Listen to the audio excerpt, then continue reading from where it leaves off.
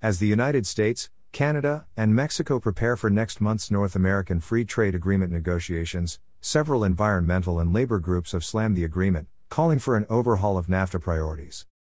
However, many environmental groups continue to attack the trade agreement. Environmental groups claim that NAFTA has contributed to pollution in member countries. Meanwhile, union groups reject NAFTA, claiming the agreement has depressed wages. In a set of recommendations released last month, the AFL-CIO claimed that NAFTA has failed working people in Canada, Mexico, and the United States.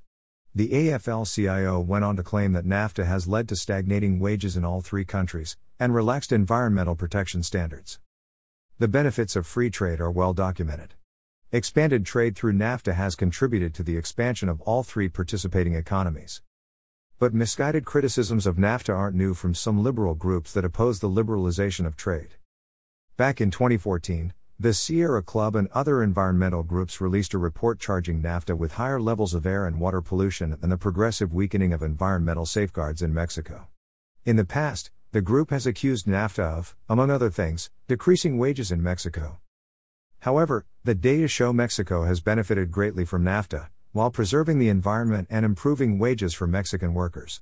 Despite claims that NAFTA has caused increased pollution in Mexico, over 96% of Mexicans now have access to clean water, compared to 85% when NAFTA took effect in 1994.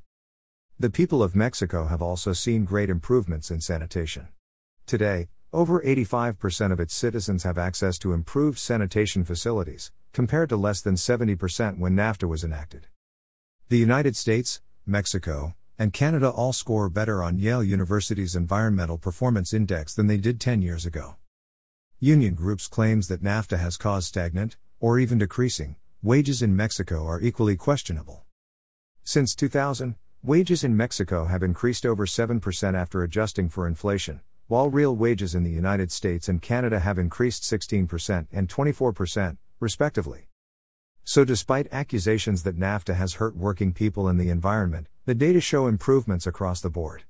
On average, working people across Mexico, Canada, and the United States now make more money, and live in cleaner, healthier environments than they did before NAFTA. Commentary by Harrison Garrett and Brian Riley. Originally published at the Daily Signal.